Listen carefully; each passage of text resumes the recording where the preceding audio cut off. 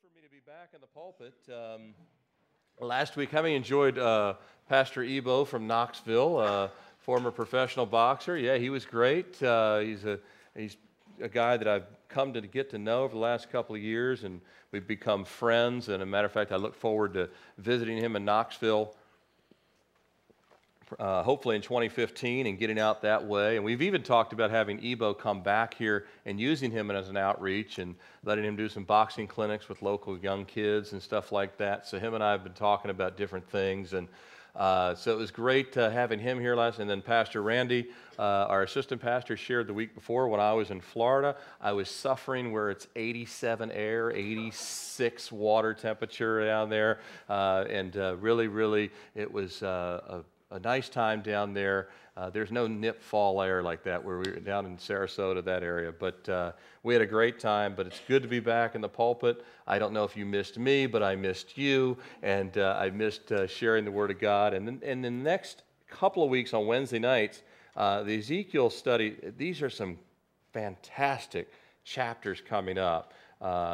God's love for Jerusalem, different things, so you're not going to want to miss what we're going to be doing. And then probably I'm going to take a step away from Ezekiel for a period of time and do a discipleship series. There's a couple that I'm looking at that will be practical, application-specific study series that we'll do, and I'll give you more information on that. I'm still praying exactly what that outline looks like, but through the month of October here, we'll continue in Ezekiel and some just powerful chapters that we'll look at in the next couple of weeks. But if your Bibles are with you, turn with me to Luke chapter 9. We're in the 9th chapter. It's a long chapter. It's taken us a while. And again, I've been away from Luke 9 for 2 weeks to add to that. But it is a long chapter, and we're going to look at a great miracle, one that Jesus performs on his way down after he comes down from the Mount of Transfiguration. Luke chapter 9, I'm going to read verses 37 to 42. And then I'm going to have you turn left to Mark chapter 9, which is only one book to the left in your Bible, and we'll look at the same exact account from Mark's gospel. Let's look at it from both Mark's gospel and Luke's gospel. First, in Luke, it's the shorter version, starting in verse 37. Luke chapter 9, starting in verse 37. Now it happened on the next day, when they had come down from the mountain, that a great multitude met him. Suddenly a man from the multitude cried out, saying, Teacher, I implore you, look on my son, for he is my only child. And behold, a spirit seizes him, and he suddenly cries out and convulses him so that he foams at the mouth, and it departs from him with great difficulty, bruising him. So I implored your disciples to cast it out, but they could not. Jesus answered and said, O faithless and perverse generation, how long shall I be with you and bear with you? Bring your son here. And as he was still coming, the demon threw him down and convulsed him. Then Jesus rebuked the unclean spirit, healed the child, and gave him back to his father. Take a left turn to Mark chapter 9. Let's look at the same account in Mark's gospel. There's a few other details that Mark's gospel gives us. Mark chapter 9. Mark 9 and Luke 9, same exact. Follows the same pattern. Mount of Transfiguration is the first part of Mark 9. And then starting with verse 14, Mark 9, verse 14, we'll pick up with the same story. And when he came to the disciples, he saw a great multitude around them and scribes disputing with them. Immediately when they saw him, all the people were greatly amazed, and running to him, greeted him. And he asked the scribes, What are you discussing with them? Then one of the crowd answered and said, Teacher, I brought you my son, who has a mute spirit, and wherever it seizes him, it throws him down. He foams at the mouth, gnashes his teeth, and becomes rigid. So I spoke to your disciples that they should cast it out, but they could not. And he answered and said, O faithless generation, how long shall I be with you? How long shall I bear with you? Bring him to me. And they brought him to him. And when he saw him, immediately the spirit convulsed him. He fell to the ground and wallowed, foaming at the mouth. So he asked his father, How long has this been happening to him? And he said, From childhood. And often he has thrown him both into the fire and into the water to destroy him. But if you can do anything, have compassion on us and help us. Jesus said to him, If you can believe, all things are possible to him who believes. A great verse to underline in your Bible, by the way. If you can believe, all things are possible to him who believes. Immediately the father of the child cried out and said with tears, how many have prayed like this before? Lord, I believe, help my unbelief. Lord, I believe, help my unbelief. When Jesus saw that the people came running together, he rebuked the unclean spirit, saying, deaf and dumb spirit, I command you to come out and enter him no more. Then the spirit cried out, convulsed him greatly. He came out and became as one dead, so that many said, he is dead. But Jesus took him by the hand, lifted him up, and he arose. When he had come into the house, his disciples asked him privately, why could we not cast it out? And he said to them, this kind can come out by nothing but prayer and fasting. Let's pray again. Father, we ask your Spirit to speak to us. Lord, reveal to us by your Spirit what you wrote to your servant Mark, what you wrote to your servant Luke, and Lord, what you want us to walk in this morning and throughout our lives. In Jesus' name we pray. Amen. There was a pastor who was visiting one of the families in his church. And the mother of the house, she was trying to impress the pastor about how devout and how spiritual she was, and she was pointing out the very large Bible on the bookshelf, and she was talking of it in a very reverent way and referring to it as the Word of God. And her young son, then he interrupted the conversation she was having with the pastor and says, well, if that's God's book, we better send it back because we never read it. And that's the faith of many people, isn't it? That they have a faith that they know a certain amount, they know certain things to say, they have an exterior of some level of spirituality, but when push comes to shove, when there's real trials, when there's real difficulties, what faith will they really be falling back on? Is the Bible on the shelf or is the Bible in us? It's a big, big difference, isn't it? Jesus is using this as a teaching lesson for the disciples. They have a lot of knowledge and information too, don't they? They've been with him. But they didn't really have a whole lot to give in this situation, did they? There wasn't much happening. Not until he arrived on the scene. There's a very difficult situation here. You've got a father in his desperate state. And there's situations like this all over the planet, aren't there? You can go around Richmond. There's some here. Living in this world itself is difficult. Many times it's difficult, I should say. There are times, there are good days. We love those, right? When everything goes smooth sailing. There are those good days. There are days that are easier than others. But there's also days that can be very, very trying and not necessarily when we expect it. Just this week, some of you might have saw that Pastor Steve Mays, Calvary Chapel, South Bay, went in for back surgery and died a couple days later. 64 years of age. To some of you, that's old. To some of you, that's not old. I'm 45 now. 64 doesn't seem that old to me. My brother's 10 years older than me. He's 55. So I kind of can link the chain. It doesn't seem, I know a lot. My in-laws are, they're very active in their early 60s. I know a lot of people. Steve Mays, we thought, because Pastor Chuck lived into his late 80s, we thought Steve Mays had 20-some years left of preaching left. God says, no, he's coming home to join Pastor Chuck the day before Chuck's 1-year anniversary of going home to be with the Lord, which was Friday the 3rd. Now, for Steve May's family, this is a trying and difficult time that they were not expecting. Matter of fact, the whole church there is grieving. It's a very large Calvary Chapel there on the West Coast. And so difficulties can come. You can have smooth sailing days. You can have difficult days. Some are easy. Some are very trying. And sometimes those trying days, maybe they're just something you are battling with individually. They're just something that you only know about. No one else knows about it but you and the Lord. Maybe it's physical. Maybe it's emotional. Maybe it's something. And they can last for a longer period of time, can't they? They're what we call valleys in our life. Valleys. You can have these valleys. Some valleys seem like they won't end. You just are in them a long time. And fear and anxiety just of facing these things can start to overwhelm us. Why do you think we're the most medicated country on earth? You know that, right? I read a study that I don't quote me on the stat, but it's somewhere, I'm in the range here. It was between 70 and 80% of all prescription drugs are used by the United States worldwide. Imagine if Pfizer and them can convince the rest of the world to do the same. Talk about billions in profits, right? But we have all of these things, and they really can cause stress, and they really can cause anxiety, they really can overwhelm. Think of this father in the situation, observing day after day after day of what's happening with his son. The enemy, though, he wants these trials and difficulties.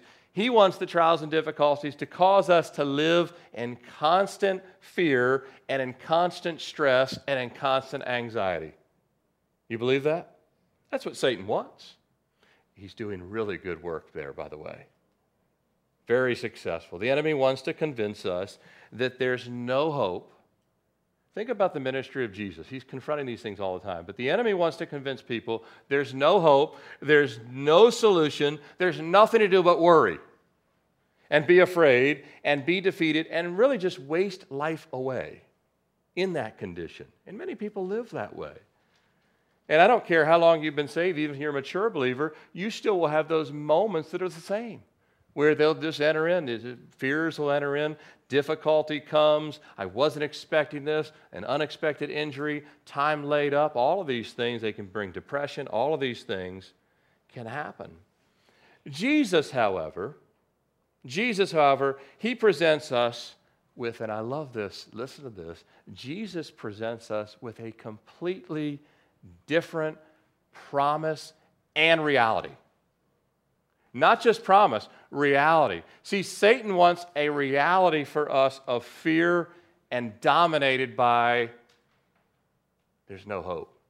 This situation's hopeless. I'll never get out of it. Our kids are going to be lost. Everything, no one can help. And Jesus says, no, I'll give you a different promise and a different reality. A, Jesus says, I can help. And B, I can deliver you from whatever the problem is. He invites all of us by faith. Notice what he says, you faithless. He uses the word faithless. But he invites us by faith to see him move mightily on our behalf, regardless of the situation, regardless of the odds.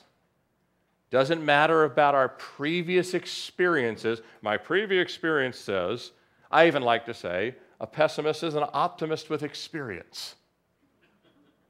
My father-in-law loved that one when I told him that, because he's very, very, I said, no, you can't use that as an excuse. You can use it. And there's an element of truth to that. We're wise if we've seen things. We kind of assess situations differently. But the Lord still says, regardless of past experience, past defeats, Jesus says, I have a different reality, a different promise. I can knife through anything that you're dealing with. But the faith that Jesus calls us to, it will challenge our thinking. It will challenge our thinking. It will challenge our comfort levels. It will challenge our preferences.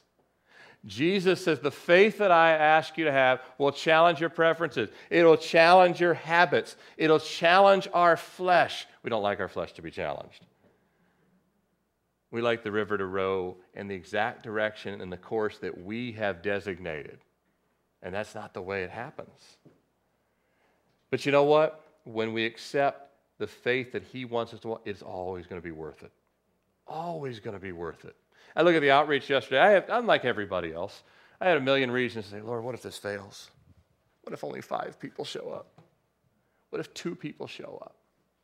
What if nobody shows up? And the Lord's like, did I give you the donation money? Yes. Did I give you the field? Yes. Did I clear the weather? Yes. Did I bring a lot of people out to help? Yes. Did I give you hot dogs? Yes. Give you buns? Yes. Give you all down the list. It's like, you're not responsible for any of the results. I am. And I've never failed anyone, and God certainly doesn't fail himself. And so the Lord, you'll never look back and say, man, I wish I hadn't have done that for God. I wish I'd have just done something for myself instead. Man, I wish I wouldn't have done that for the Lord. I wish I would have just spent my time doing something completely different than reaching out to people. All of these things are faith. This is a different situation of faith, but faith is always moving forward according to the Word of God. That's what faith is.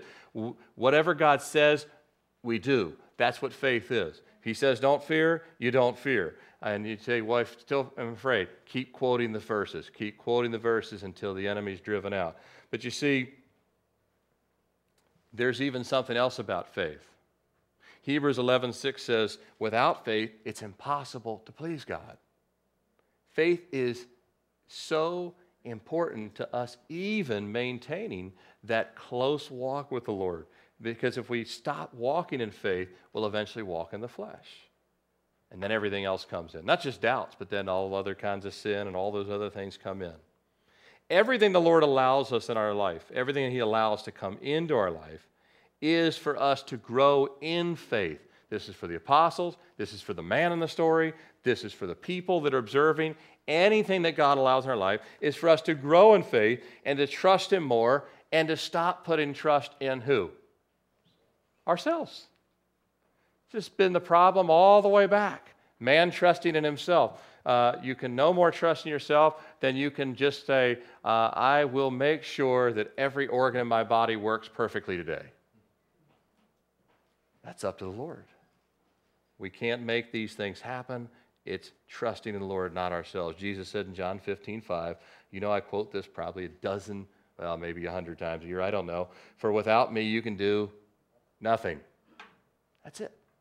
And to believe that, and then to walk in it, is walking forward in faith. If you're taking notes, I've titled our time in God's Word this morning, Faith or Faithless? Faith or faithless? Using the words that Jesus used, faithless generation here. Faith or faithless? And we'll look at three things from the text this morning briefly. Fear, frustration, and faithful. Right from the actual text itself. Fear, frustration, and then lastly, what the Lord wants us to be, faithful.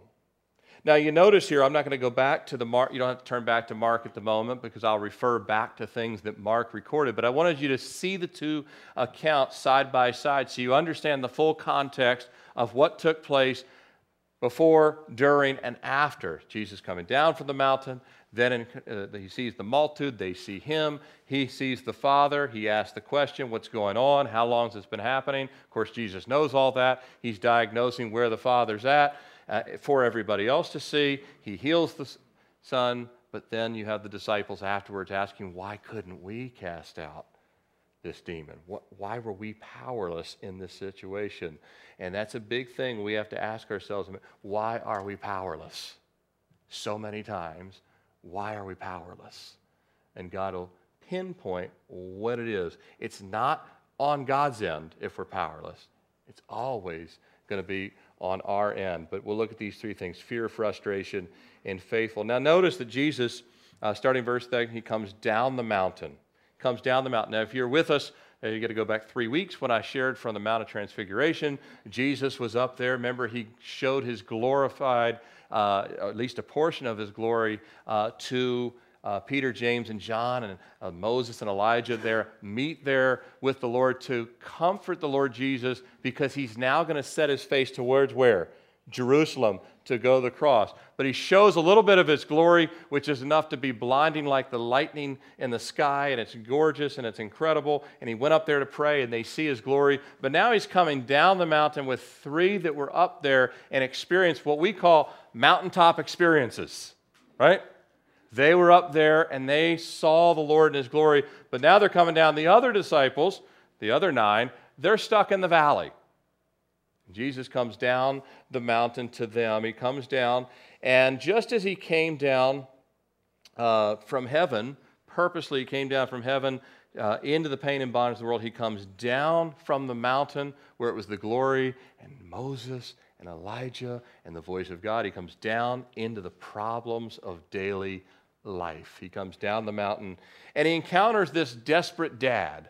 And there's a lot of desperate dads in the world, isn't there? A lot of dads that have desperate for different reasons. Maybe they've blown it. Maybe they have problems they can't solve. They just lost their job. They might have a child that has leukemia or all kinds of things. But this desperate dad has a son that is possessed by a demon. And I would argue that there's young people possessed by demons, even in our own country, more than people would guess. Any of you that work with adolescents in either psychiatric or the prison system, you'll see that some of this is probably more than our medical folks would ever diagnose. But nevertheless, this was happening, and Jesus was completely aware when it was a demon and when it was just like a medical condition. This boy was possessed, and he was actually causing great harm to the child. Now, his father was greatly troubled, and rightly so. How many parents here wouldn't you be concerned if something, even if you didn't know it was a demon, your child would every now and then convulse, they'd crack their head on the ground, they'd have bruises all over their body, foaming at the mouth, and they would throw themselves into fire or even throw themselves into water and not be able to swim, and you have to jump in and get them out. Throw themselves into the water, he'd throw himself into fire. The scriptures tell us this, that these are two things that would happen on a fairly regular basis. This child is suffering greatly, in the mind suffering, in the body suffering, and he's under the control of a demonic spirit. And the father is helpless to do anything about it. Nobody can fix it. No medical doctors can fix it, kind of like the woman with the issue of blood. Nobody's been able to solve this situation. He's helpless. He's afraid of the very next episode. You don't know when it's going to happen, where it's going to happen. Maybe we're in Walmart. They didn't have Walmart then, but anyway, wherever it was, when it was going to happen, would we be there? What if he's thrown in the water and we're not around and he drowns? What if he's thrown into a fire and we're not around and he burns to death? When's the next episode? It could very well be the last one. Now think, this is a true story that really happened. But there's also a spiritual parallel with this. Parents, think about this. Satan wants to drown your child in the world. Do you know that? He wants to drown your child in the world. He wants to totally control their bodies. Oh yeah, he wants to use their bodies big time.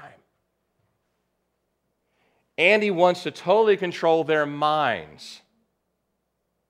Oh, by the way, he wants you as parents to be helpless to stop it. And for millions of parents and children, he's being just as successful doing that as he was then. He wants them completely disconnected from their parents. That there's no real communication because one's mind is in this world and the other mind's over here. He wants them completely disconnected. He wants them to die young. Satan wants them to die young. And ultimately, he wants to throw them in the same fire where he is headed. This is what Jesus is really confronting here.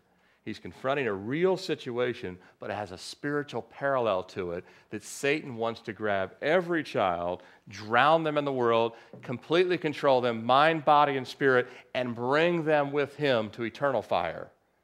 And Jesus does the opposite. He comes to take the child and rescue them from, and by the way, also help the parent put them both back together and they all be made whole. Broken families, broken lives. We have a fierce adversary. Wouldn't you agree? Satan is real.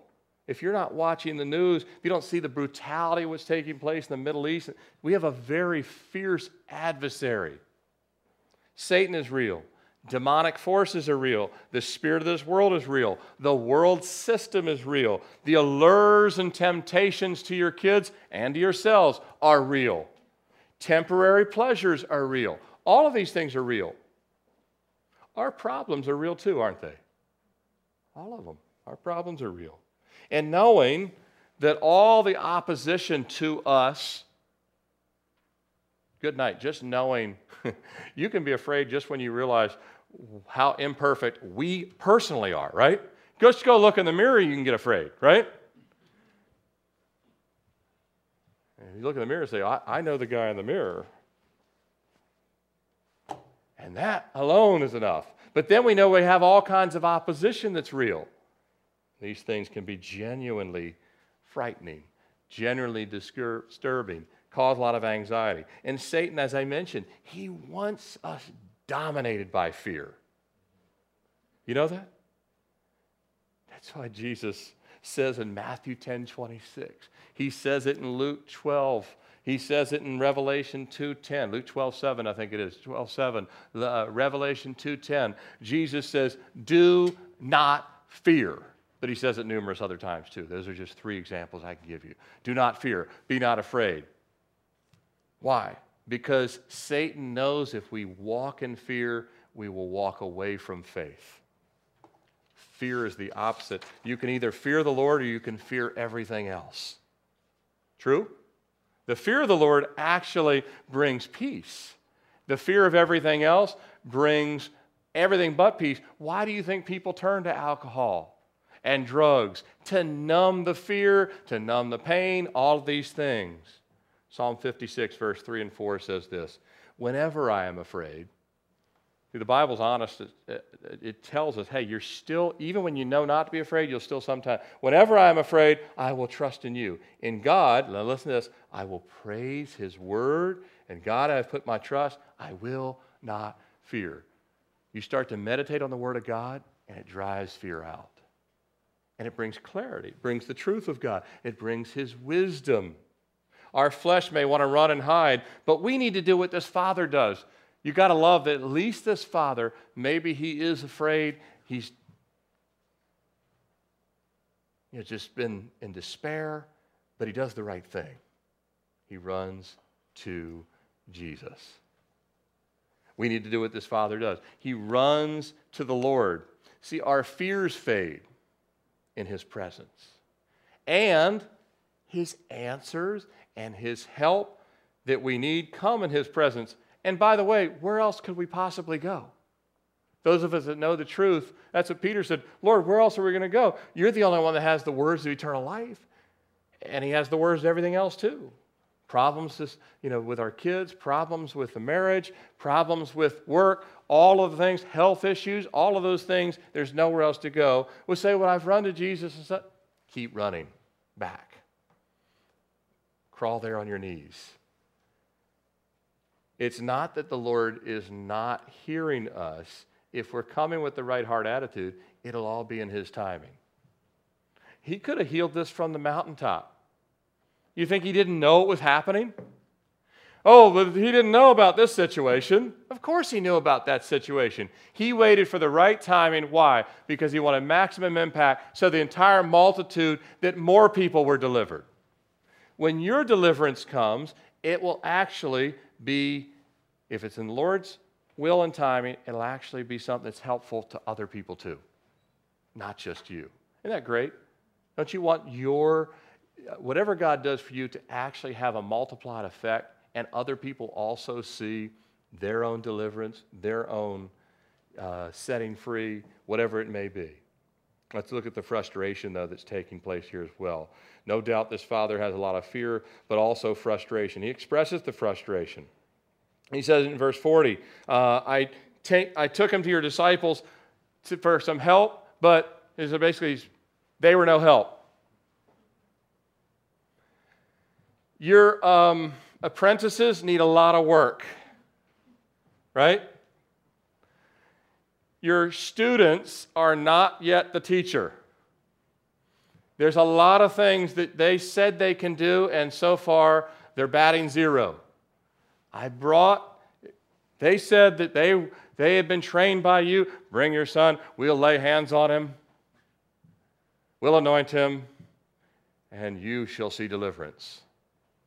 Leave, spirit. No change whatsoever. By the way, this wasn't real fun for the disciples either. You ever had people bring you something and you think you could help and you find out, oh, I can't help you either, right? They look at you as, hey, I think you can help with this situation. But individually for ourselves, it's frustrating. When everything you try brings no change to the situation. You try again, you try again, you try to alter your approach, still no breakthrough. Now the Lord, He allows these times in our life. David writes about them in the Psalms, if you've read, where God wants us to wrestle through, but not give up faith. Wrestle through, but not give up faith. Frustrations, when we you can actually start out, listen to this, you can start out with the right attitude about something that God has allowed in your life and end up with the wrong attitude. You guys agree with that? You can start out with the right attitude, but end up with the wrong one. I'll give you a good example of this. You ever heard of Abraham? His initial attitude response, God says, come out of Ur to the land I'm going to show you. Where is it? I'll show you when you get there. Can you give me some coordinates, some GPS coordinates? No. I'll show you when you get there. All right, great. And by the way, you're going to have a son. When? I'm not going to tell you. Now, when you get up in your 70s and 80s like Abraham was, you start looking at the watch, and then Sarah's also looking at hers and says, it ain't going to happen. We've tried for years, we still don't have a child. You're frustrated, I'm frustrated, we're arguing in the tent over this. So Sarah comes up with a plan. Genius. Just get Hagar. Beautiful Egyptian girl. How did that work out? You've been watching the news lately? This all goes back to that. All the turmoil in the Middle East goes back to Ishmael. He'll be a wild man. His hand will be against every nation, the Bible says. Frustration can happen. I mean, Abraham started out, and him and Sarah had the right response to, for years, they had the right response to the frustration of the problem not going away. But they, at some point, looked more at the problem than the providence and perfect will of God. Right? Because God was always going to give Abraham a son at the age of 100. He just didn't tell Abraham that. God is always going to do something that we're not expecting, and we give up too soon and actually give in to the flesh or do something really dumb. Don't give up. The Lord is saying, yes, you might have gone to the so-called experts, and they couldn't help you either. But the so-called experts aren't Jesus. Amen? There's a big difference between a man of God and a shepherd of God and the Son of God and the shepherd. Amen? I mean, I'll pray over something, but the Lord is the one that truly can intervene in any situation. And we can try and fix problems ourselves. But I love that this father, he doesn't. He doesn't do the dumbest thing and just give up. He waits till Jesus comes and brings his son to him. Isn't that great? That father, he showed enough faith. Yes, it might have been mustard seed because he said, Lord, I believe, help my unbelief. But the belief was there enough to not give up, and he didn't deviate. He didn't go let me go ahead and try a different religion.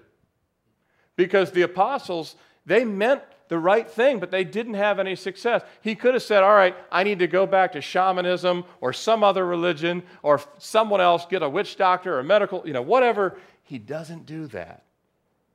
He does it the right way. He waits on the Lord. He comes to the Lord. Sometimes, remember this as well, sometimes the experts, he brought the disciples, they couldn't cast out the demon. Know this, sometimes the experts aren't the experts. In our world, we have a lot of people that don't even know Christ giving counsel to Christians on all kinds of stuff that are spiritual in nature. That's different than if you have a financial advisor or those things. There's plenty of places where there is actually tried and true wisdom. By the way, and the best wisdom of those things actually come from the Scriptures anyway. Some of them don't even realize it.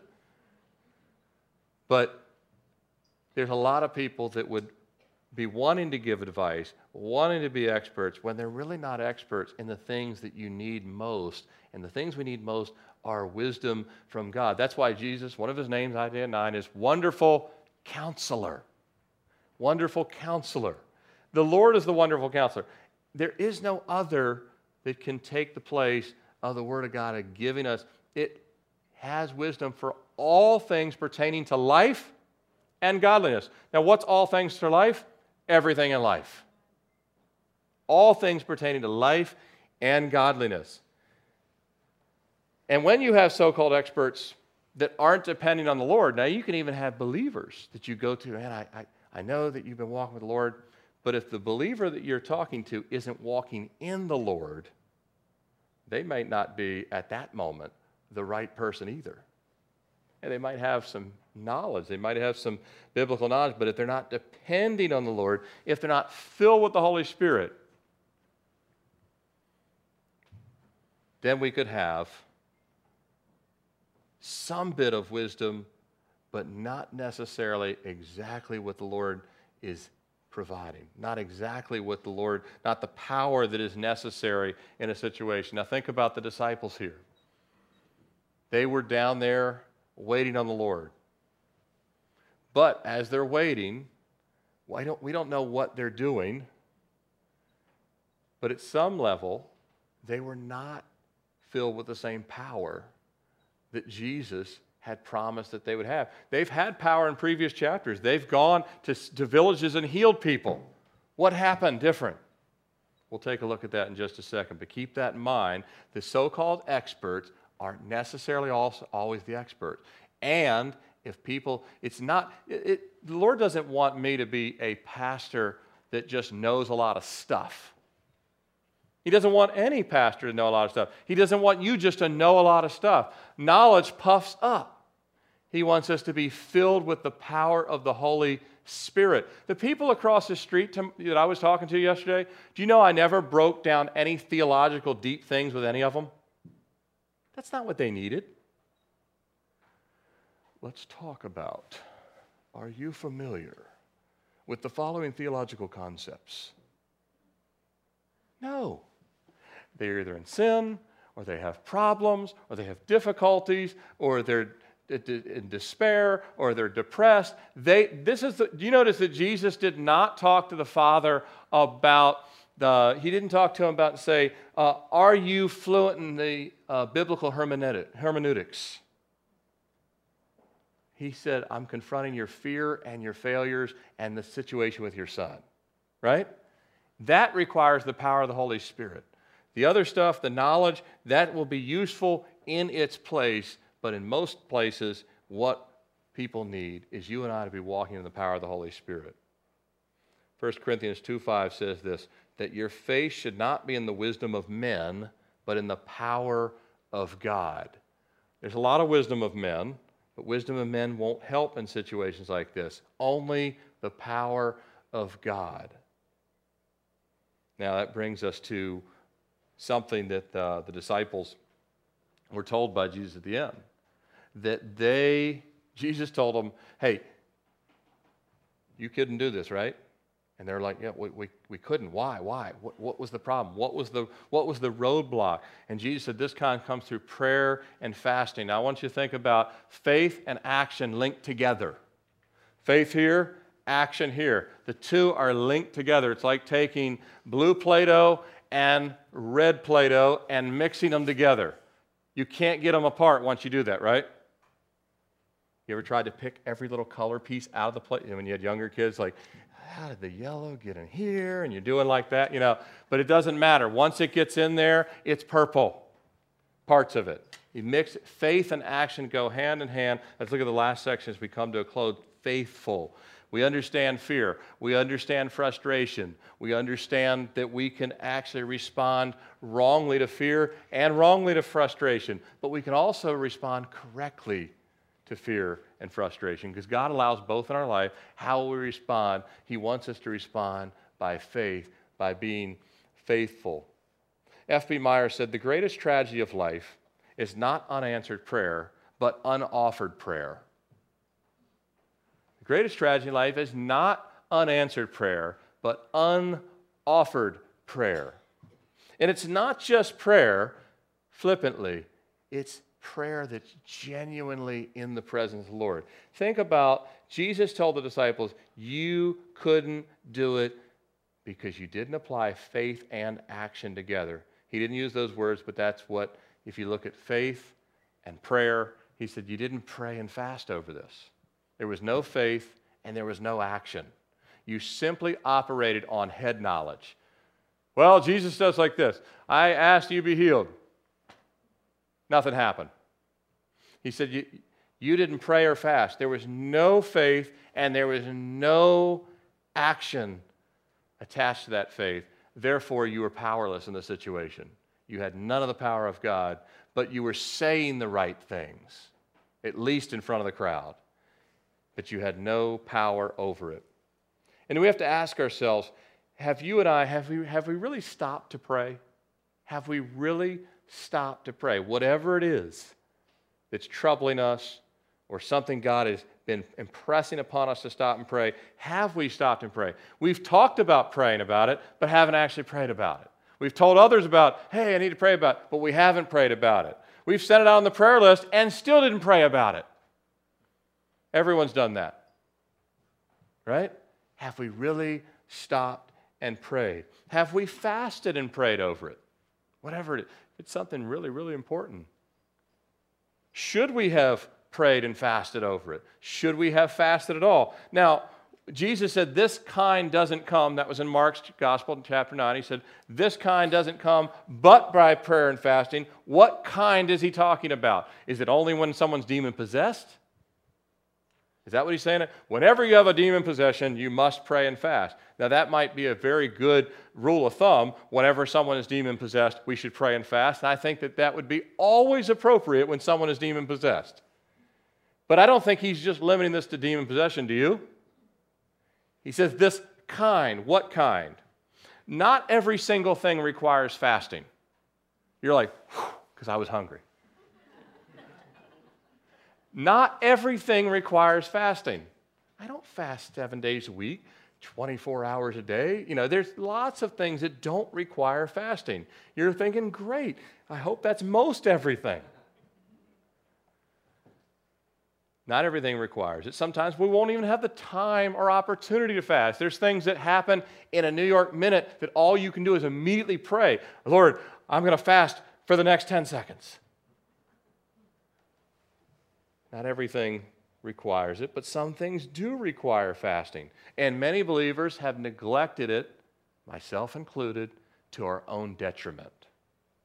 There's things that could have been defeated long ago. The Lord said, had you prayed and fasted over it. But you didn't, and you still haven't. And the Lord says, until you do, you will not see victory in certain things. Now, you and I, we don't like that at all. But Jesus said it. He said, this kind doesn't come but prior. He doesn't even give a disclaimer. There's not even a footnote. Exceptions are the following. He says it. These kind don't come. Paul said he fasted often. Why? Because Paul had a lot of things often needing that type of faith plus action working together. Faith and action working together. Faith and action working together. There was those times that Paul said, I'm just going to have to fast. And sometimes God's not asking, he might say, just fast lunch over this. Just fast lunch over it. The kind that he's speaking of, say, what things are they? Because there's a million things. Which ones should I be fasting over? Which ones shouldn't? Here's where it comes down to. The kind that Jesus is speaking of is actually where we have that relationship with him, that we actually hear his voice, that still small voice, calling us to stop whatever it is we're doing and pray, calling us to fast, calling us to get alone with the Lord. Where it's that relationship with the Lord saying, hey, I know you're planning on doing this. Take the next 15 minutes to pray and just fast from Facebook the rest of the day. Oh, no way. How would I know what's going on? Guess what? God still has all that covered. What someone else had for breakfast. Right? He'll let you know if it's important. But anything. Sometimes it's food. Sometimes he wants you to fast from the TV. Sometimes just the Lord will say, hey, remove the distractions so you're hearing from me. Fast over these things. Some of them are food. Some of them are not. Food is going to be the primary one you'll find in Scripture. But he calls us to step away from something that is important, sometimes even important, for something more important. more important, more needing victory. If we're walking in fellowship with the Lord and we're walking in closeness with the Lord, we're going to know when to pray and when to fast. Isn't that great? No one can give you, no pastor, no one can give you a formula that says, all right, this is how you do it. Fast this day, this day, this day, these minutes, this time, this time. Now, there are things where we will come together and fast together over. That's called a sacred assembly fast. Yes, those things make sense. Hey, we are all going to fast over Pastor Said on this day. That's different. But I'm talking about trials and tribulations and things and difficulties. The Lord will tell you, hey, I want you to fast today for this. I want you to fast breakfast. I want you to fast lunch. I want you to fast all the way to dinner. Whatever it is. I want you to fast from the media. I want you to fast from this over here. And they're like popcorn. They might happen at different times. It might go weeks without one. Some people dedicate a certain day every week. The Lord has put that on your heart. But as you walk with the Lord, if you're walking in fellowship, He will show you these things. And we'll have a peace about it. When to fast, how long to fast, what is necessary. We'll have that peace about it. And we're not doing it alone, and we're not doing it in our own strength. Isn't that great? Recently, the Lord led me to fast one particular day. And it's funny because I didn't look at my calendar, and that day I had to do a lot of physical activity, a lot, compared to my normal schedule. And that was the day I chose to fast. Now, really, I didn't choose to fast. The Lord chose that day for me to fast, and then I realized that God had set me up for that day. Because I would have said, no, I'll do it tomorrow when I don't have as much physical activity. So, no, you're doing it today because you'll show that the physical activity that you have to do is not so dependent on your nutritious diet. Which will prepare us, if there's ever lean times in the future, we'll be well prepared for that kind of stuff. Amen? People in the Great Depression, they learned, wow, you might only eat once a day. They learned about that. God, that's other things, totally different topic, but the Lord wants us to fast and these things and then pray. And if we don't pray while we fast, then we've wasted our fast anyway. Got to stop and pray. 1 Thessalonians 5:24, He who calls you is faithful, He will do it. Isn't that great? He's going to help us do these things.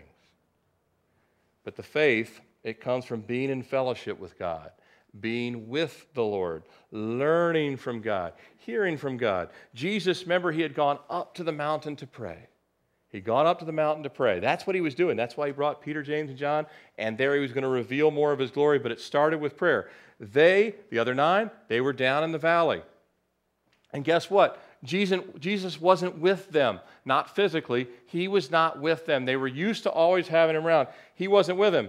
So they very well might have begun to do what we would call going through the motions until He returned.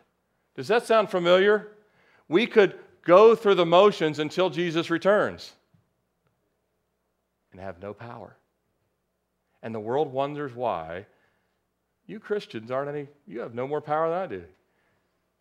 You need all the same stuff we need.